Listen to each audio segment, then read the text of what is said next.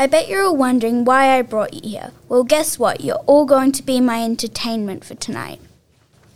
Why did you pick us? Well, Cleo, the bratty prom queen, you may not remember me, but you destroyed my life. So, what did I do? Well, Hugo, the locker bully and jock, you all have destroyed my life, including you, Melanie, the perceived shy, sweet girl. So, how long are you going to keep us here? As long as it takes for the three of you to remember what you did to me. You can begin in 3, 2, 1.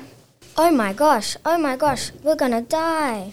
I could see Cleo dramatically fall to her knees through the camera. Hello? Is anybody there? Let us help you! The rest was a blur because he started to bash on the door. That's not going to do anything.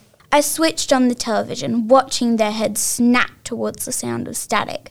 I decided to let them see themselves. What the? Why are we on the TV?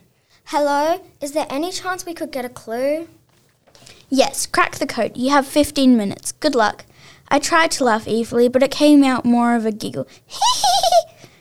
Cleo picked up her phone and shouted, Where's the signal? Oh, guys, I think I found something. What did you find?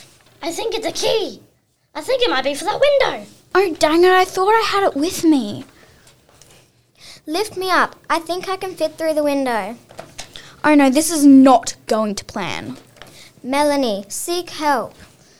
What Melanie doesn't realise is that her friends will be gone by the time she returns.